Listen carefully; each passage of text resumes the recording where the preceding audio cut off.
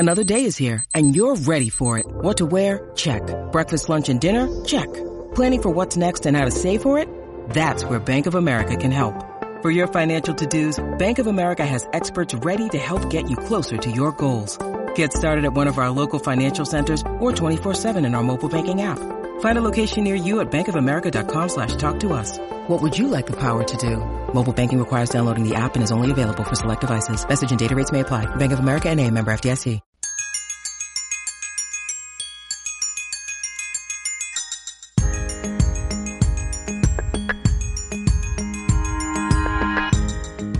Hello and welcome to another episode of the Playlist Podcast. I am one of your hosts, Mike D'Angelo. On this episode, I got to sit down with director Gavin O'Connor to talk about the 10th anniversary of his film Warrior, which just so happens to be my personal favorite film of his, so obviously I was very excited to do this one.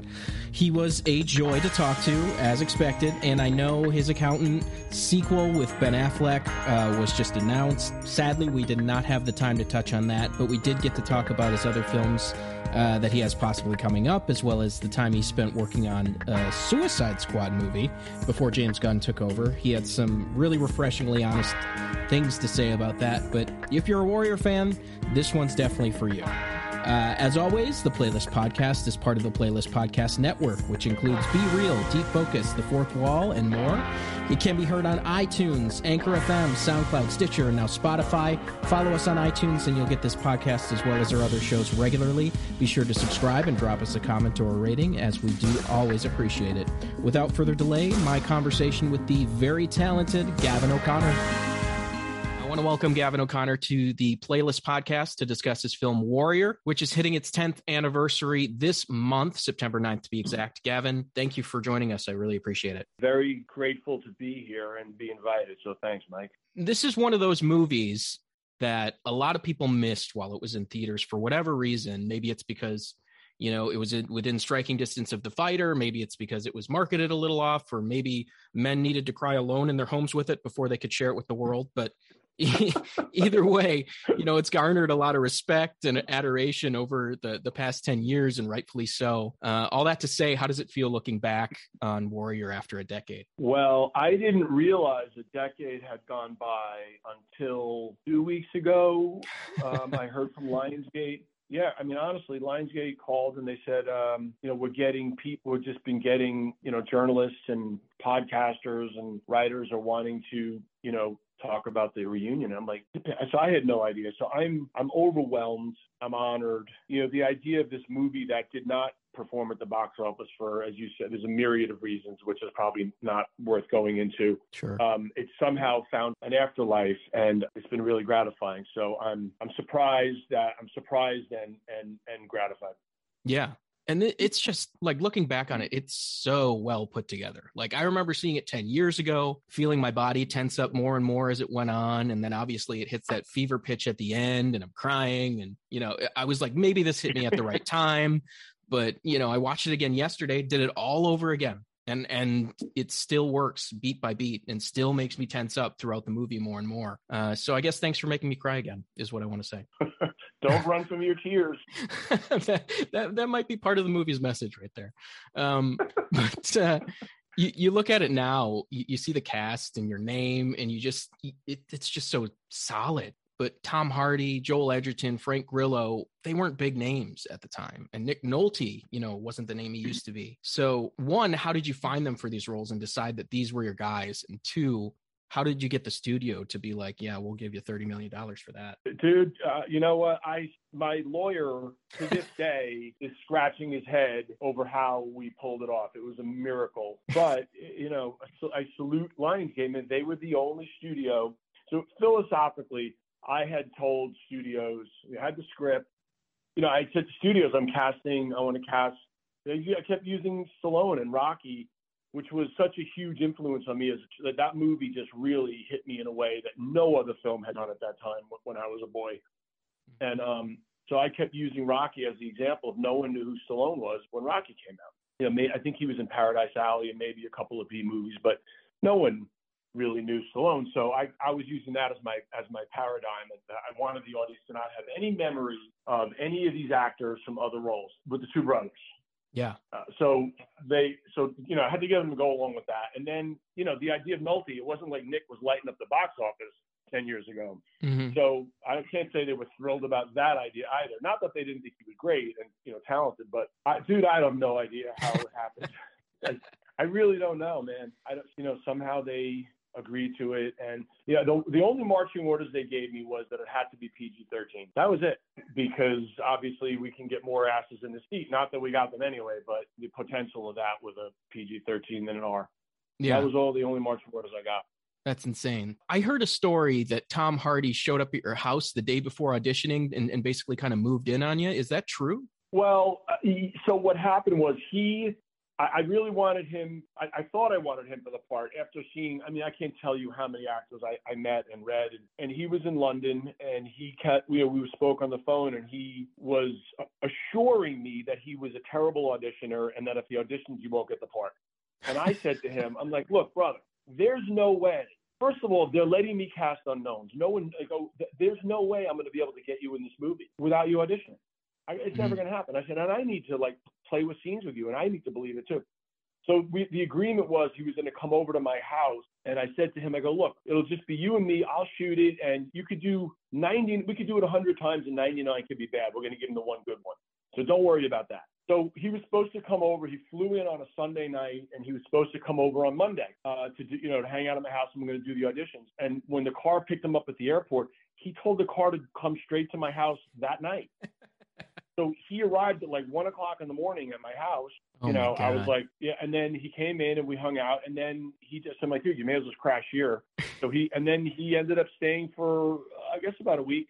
And it wasn't like he forced, like I said, yeah, he lived with me.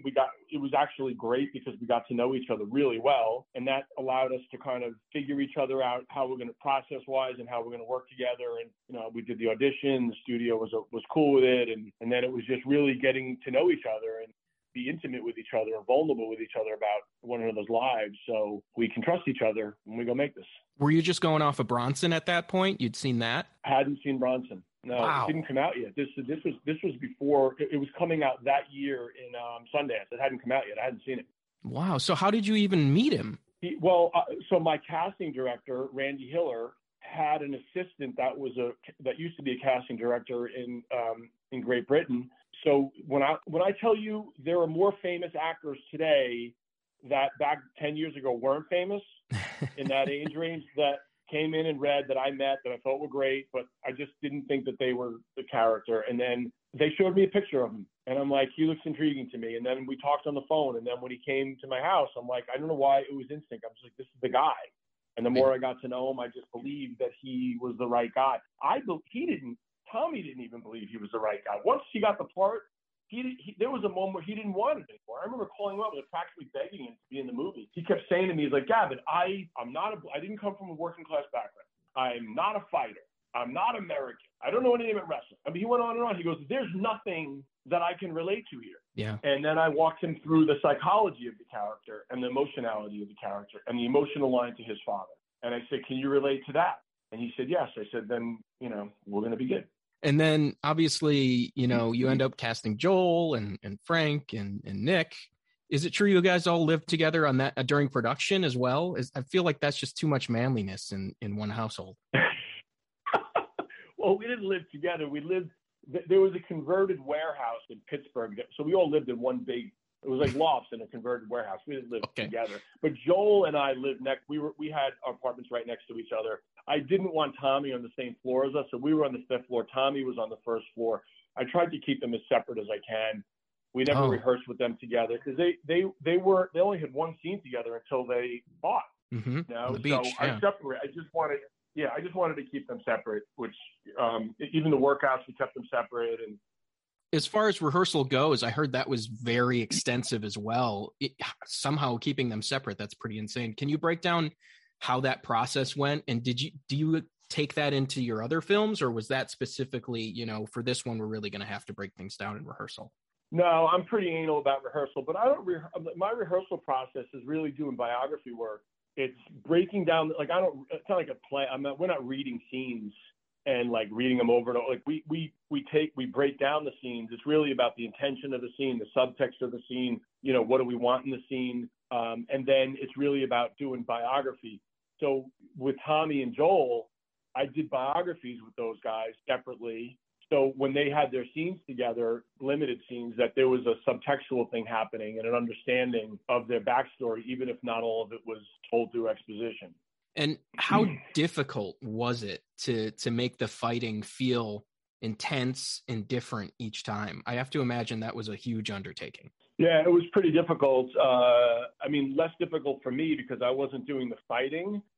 So I definitely had a lot of empathy for these guys. It was intense, and I was pushing them pretty hard because I just wanted it to feel real. Yeah, I just wanted it to have this intensity and poetry into it, and also love. Like, in the end, it's all about love. But I always called the movie an intervention in a cage, where one brother beats the shit out of the other brother, and in essence, spiritually saves his life because Tommy had to die at the hands of his brother and be reborn. And that was always the intention. So knowing what their fight was going to be, which was almost somber, I was definitely trying to, I would describe to myself what the feeling was that I wanted for different fights. So as an example, the fight with Brendan and Koba, in a lot of movies, that would be the big finale fight where David versus Goliath and David wins.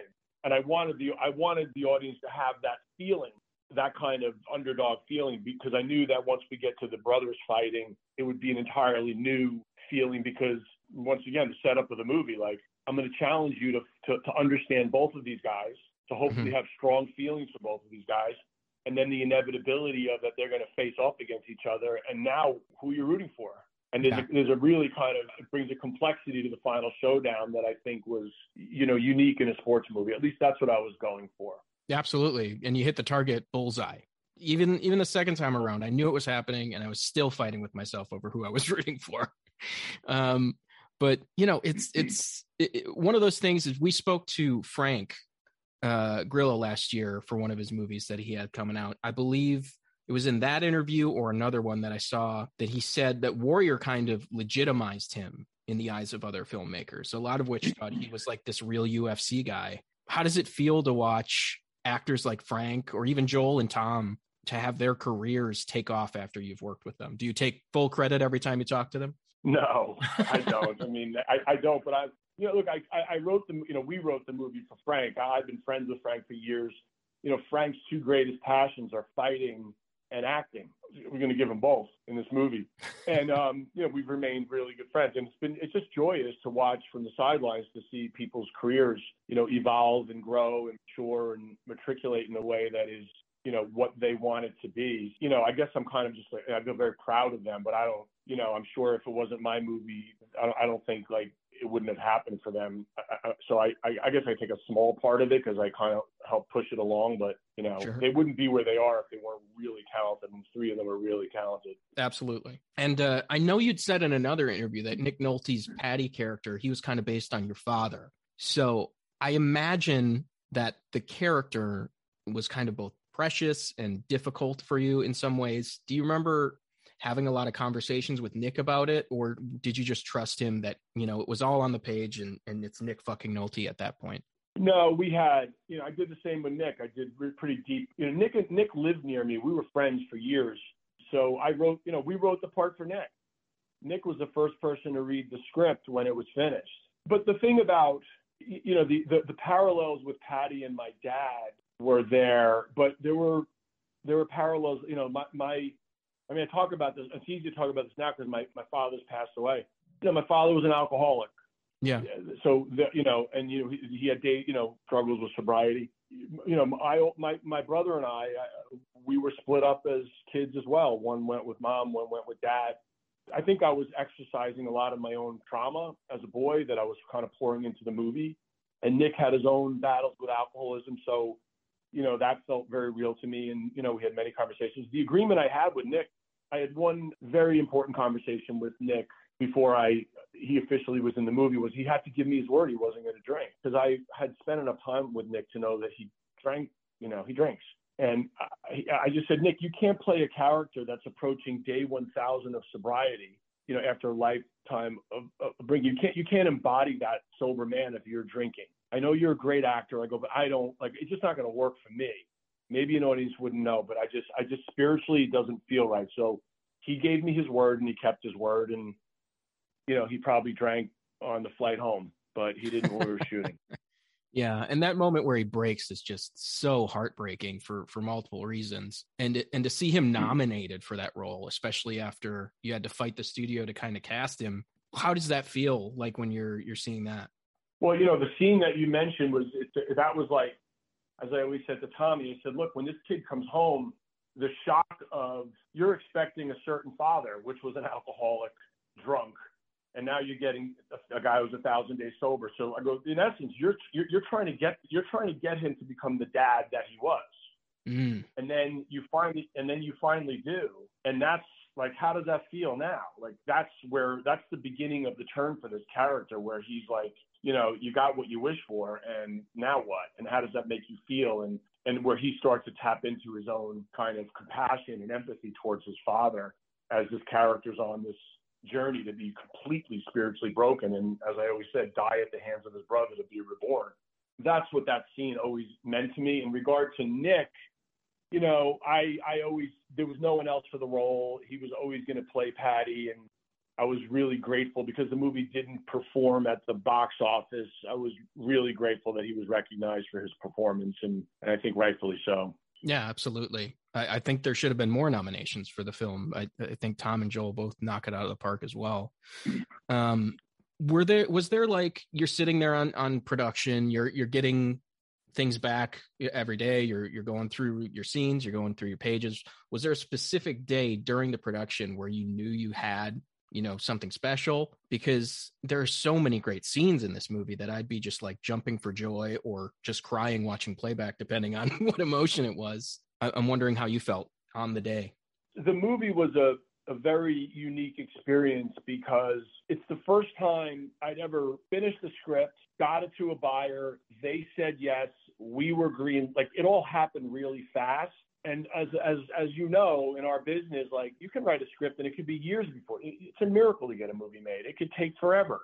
Sometimes they never happen at all. So it happened so fast that the movie was so in my bloodstream. It was so inside of me that I was just elated every day and just passionately, intensely committed to every moment of every day of shooting this movie. And that's all I was inside of. I was not, I don't think I was ever going like, oh, this is great. Or I was just trying to just like baptize it or something every single day. Like, that's what it felt like. And I was just trying to like allow it to pour out of me honestly and truthfully, selfishly, and having the actors help me, kind of expiate my own trauma in a way, and that it was like therapy, for me. It was very personal. So I didn't feel that way. It was a different kind of feeling. Yeah. But I have had that feeling in movies, making movies, but I don't know why not on this one. I was just in a different headspace. Do you, look back at this as something that was like an experience that was very special and like so personal that this one kind of hold a special place over the others, or is this just another notch in your filmography for you? No, this movie, the heartbreak of the film was that, by its opening weekend, it was over. Right. So, it was so heartbreaking. It was just heartbreaking. But the movie for me, if I had one movie to point to that I'm most proud of and also most personal and the most invested in and everything else, I don't think anything will ever compare to this, except I'm hoping I just closed a deal with Lionsgate to do Warrior as a TV series. It's nothing like the movie. No, I am. We're going to take it out to buyers and I hope I sell it. But it's not the movie.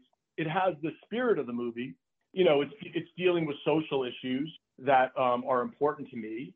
If you look at, Warrior took, the Warrior took like American working class reeling from the 1-2 punch of war and recession.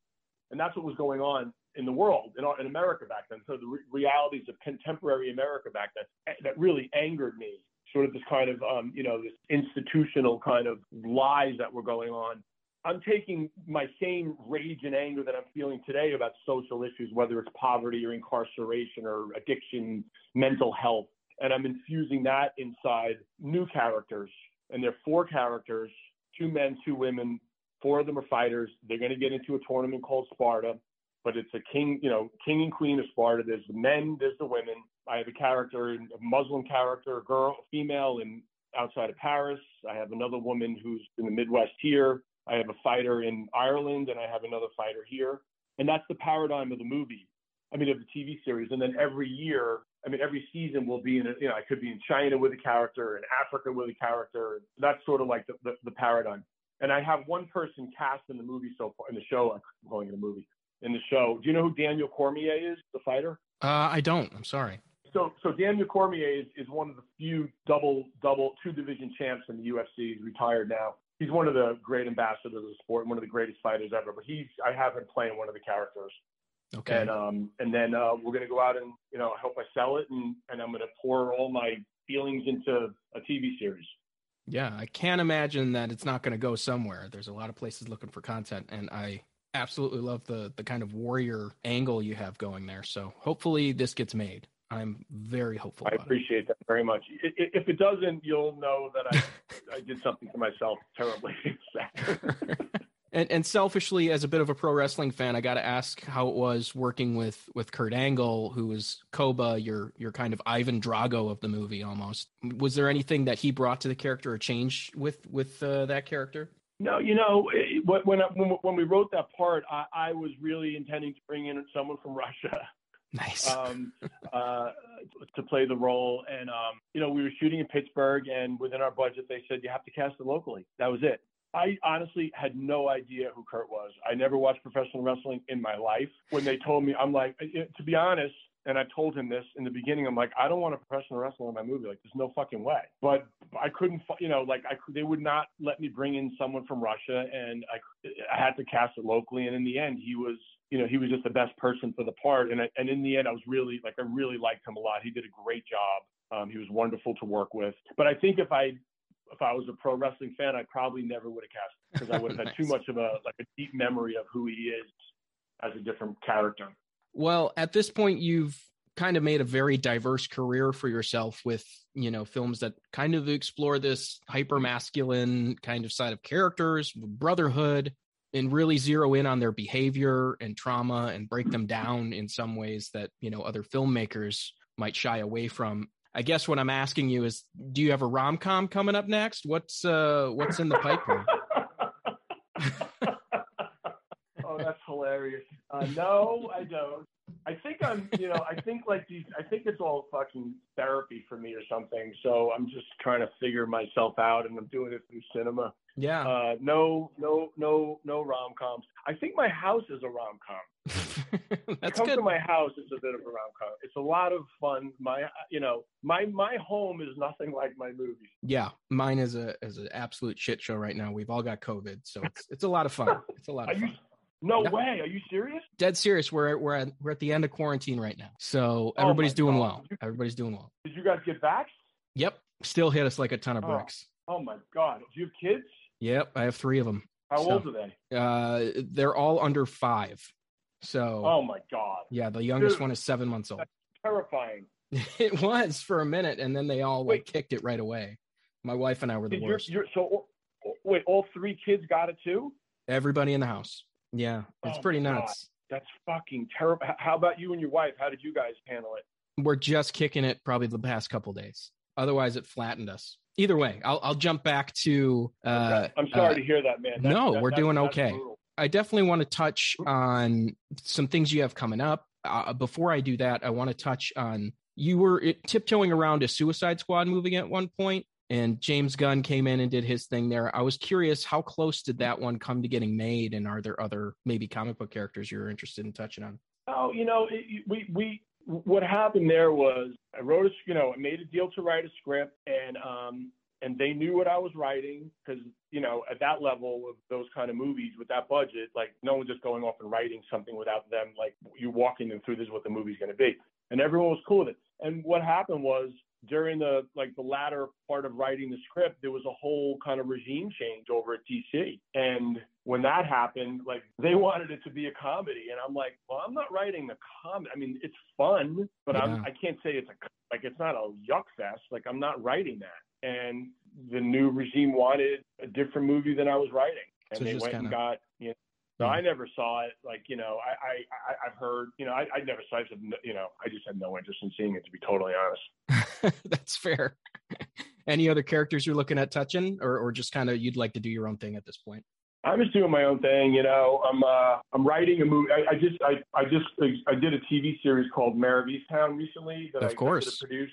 You know, Brad Inglesby, who created Mayor and wrote my last movie, The Way Back. He and I, you know, Brad and I are writing a movie together now. And is that Atlantic Wall or Fast? No, it's neither one. It's called Here We Are. Interesting. It's a mother-daughter. It's a mother-daughter, father. It's about a family, a dad, his daughter, and then his granddaughter. And it's in the music world, and it's a drama about the reuniting of, you know, this sort of these characters that are all kind of disconnected from each other, and they slowly sort of find love. And I'm not explaining it very well, but it's a love story about a family that are finding each other's hearts. Awesome. Well, if you're attached, I'm in, and I know you got to head out here. You got to tight out, but either way, I really appreciate you taking the time. I love Warrior. I love everything you've been doing. So I can't wait to see what's next. Well, Mike, I really, you know, I'm grateful that anyone even wants to talk about 10 years later. So it means a lot to hear nice things. And, you know, it was great to chat with you on the phone, and I appreciate it, brother.